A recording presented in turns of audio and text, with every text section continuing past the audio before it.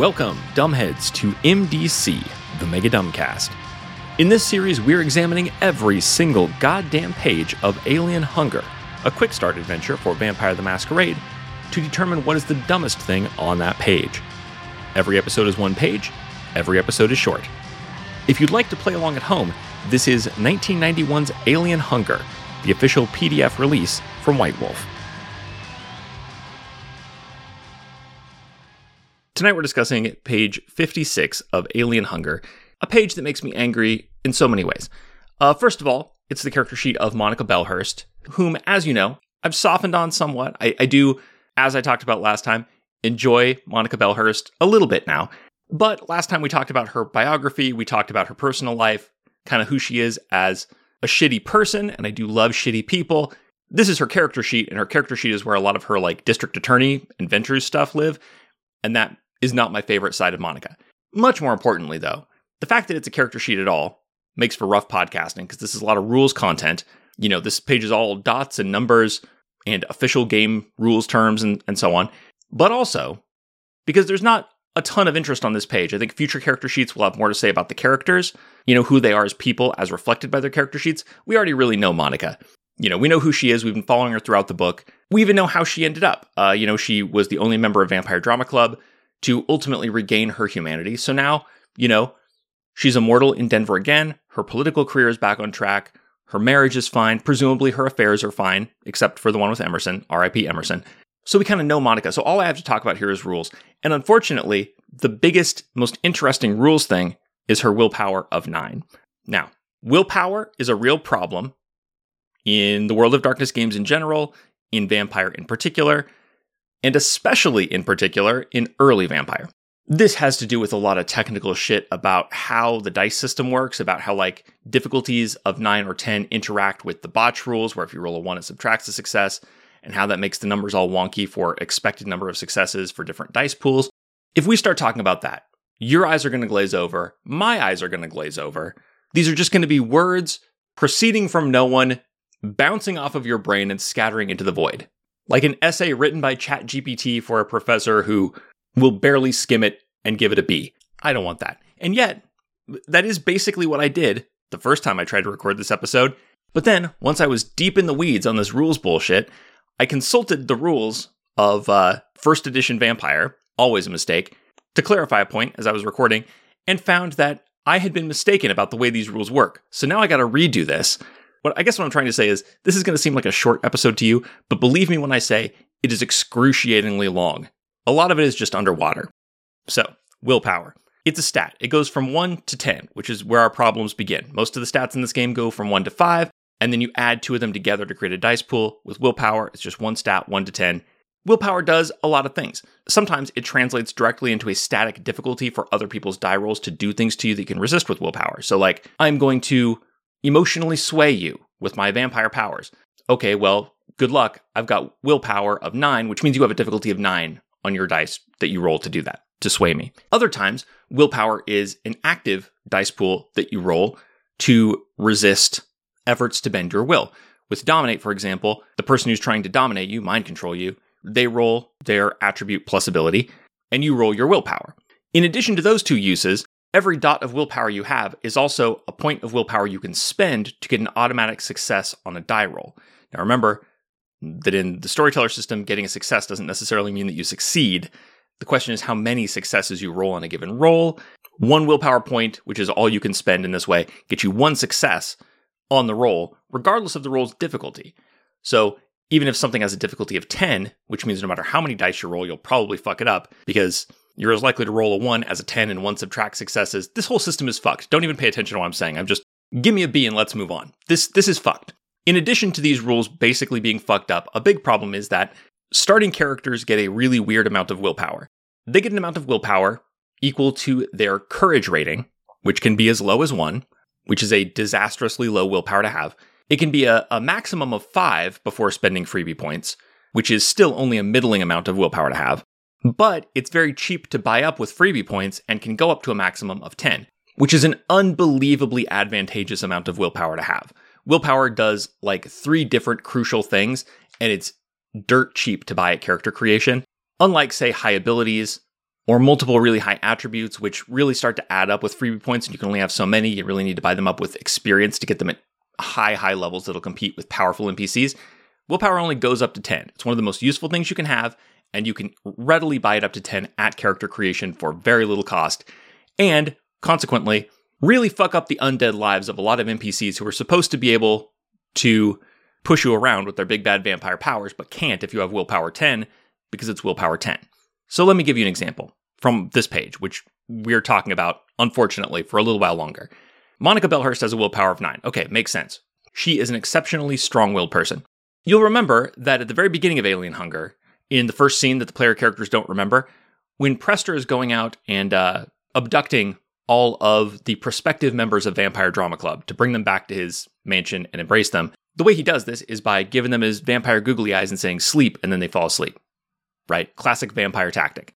Now, I was curious about whether Prester could in fact do this to Monica Bellhurst. So I opened up my Vampire First Edition PDF, and I turned to the Dominate section.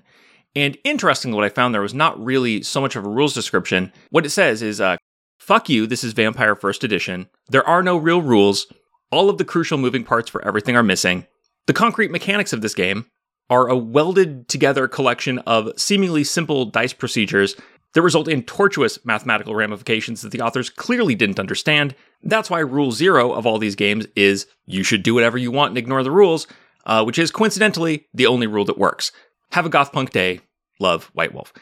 I'm paraphrasing, of course. What it actually says is that you make an opposed roll between the dominating character's attribute plus ability for their particular dominate power, which in the case of a single word command like sleep is not actually defined in the rules, so you just kind of, I guess, have to guess or decide ad hoc what ability and attribute apply. The dominating character rolls that, and then the target of the dominate rolls their current willpower rating. So whatever their willpower rating is now after whatever willpower they've spent on automatic successes. The difficulty of either of these rolls is anyone's guess, and each success gained by the defending character subtracts one success rolled by the mind-controlling character, which the defender hopes will reduce the mind controller's number of successes below the threshold needed to get the defending character to do whatever they're being mind controlled to do. What that threshold of successes is, I have no idea. And then if the defender rolls a complete success, which I guess I take to mean eliminating all of the mind controller successes, though I don't know if that's the case, then the defender can spend a willpower point to make themselves immune to the mind controller's mind control for the rest of the scene. Now, if you're a longtime listener, you know that I love applying some fairly rigorous math to situations where it does not belong, but I'm not a miracle worker. There is no way to arrive at a concrete answer about whether Jacob Prester could successfully dominate Monica Bellhurst to sleep. I mean, granted, this is the first level power in a common discipline possessed by pre-gens in this story and by important NPCs in this story. This is just an unanswerable rules question. However, we can sort of arrive at a best case for Prester. This requires us to answer another question, which has the benefit of being answerable, but the drawback of being a ridiculous question to ask in the context of a vampire campaign. What are Louis Pasteur's strongest social strategies?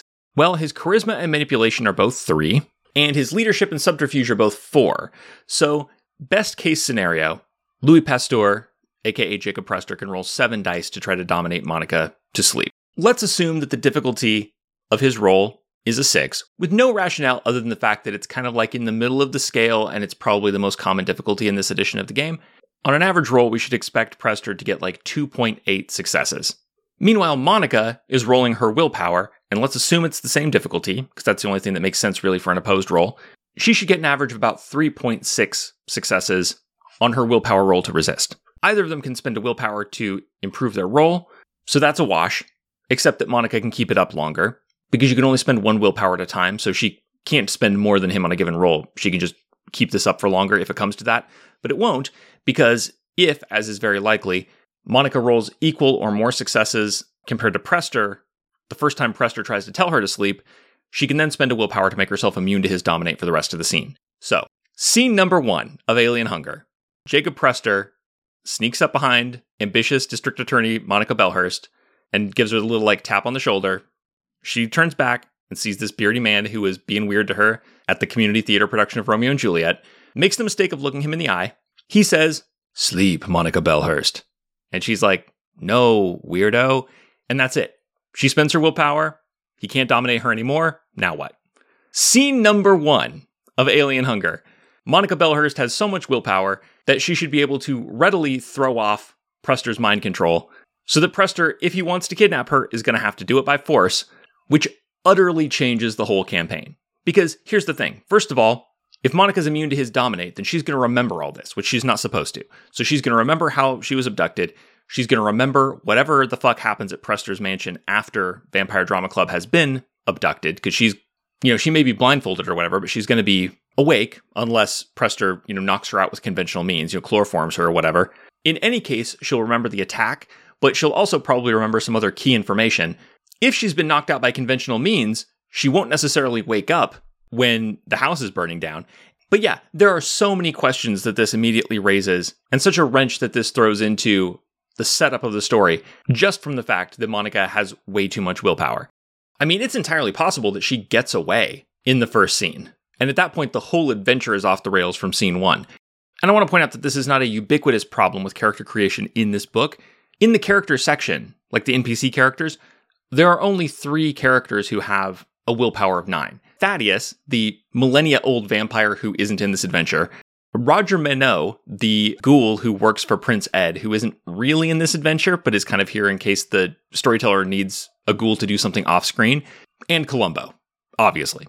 No vampires who appear in this story have willpower 9, except for Monica and also Emerson. Only player characters. So good luck to Louis Pasteur mind controlling either of these fucking psychic juggernauts, let alone both, to go to sleep long enough for him to tie them up and drag them to his basement. Which is, I remind you, the premise of the story, but is also played out at the table where it can go wrong. So easy. Dumbest thing on this page, Monica's willpower. I'm so sorry, listener, that you had to be here for this. For me being angry at this book. For me being angry not just at this book, but at this game. For being complicated. But okay, maybe I didn't make this clear. These are horrible rules. They're extremely overcomplicated. They're totally, analogous situations are not resolved anything like analogously. And what's most frustrating about this situation in early Vampire is that there are so many, dials to turn and switches to flip and different abilities that may come into play for basically no predictable mathematical result because the underlying dice mechanic doesn't work well. So, giving an extra die to someone, or increasing or decreasing someone's difficulty on a roll by 1, or giving someone an extra dot of an ability, or someone spending a point of willpower on something, or switching something from an opposed roll to a simple roll made against a difficulty based on another character's stat. All of those complicated things you can do with this system mean totally different things depending on context, in a way that is nigh impossible to predict when you're doing rules writing, because everything is so goddamn swingy. Anyway, I'm sorry you had to hear this. It's one thing to complain, but I don't like it when you have to be here for days when me and the game system are fighting. For real. I'm sorry, this is not my best self. I'm not really a math and rules guy. I'm really a storytelling guy. I truly am more of a creative, by which I mean a person who can't do math. It's just, circumstances sometimes press you into consistently doing things that don't match your self-image. I don't have a problem. The world has a problem.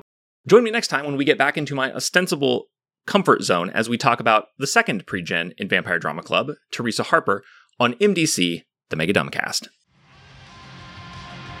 This has been Mega Dumbcast. New episodes drop every day except for Sundays, when all the previous week's episodes drop in one big megasode on the patrons-only RSS feed. If you'd like to get access to that feed and support the show, go to patreon.com/megadumbcast. Social media was never healthy and is now dying, so if you want to contact me, you can email me. I am megadumbcast@gmail.com. This season's theme song is Suck City by Black Math, whose work you can find at freemusicarchive.org/music/black_math.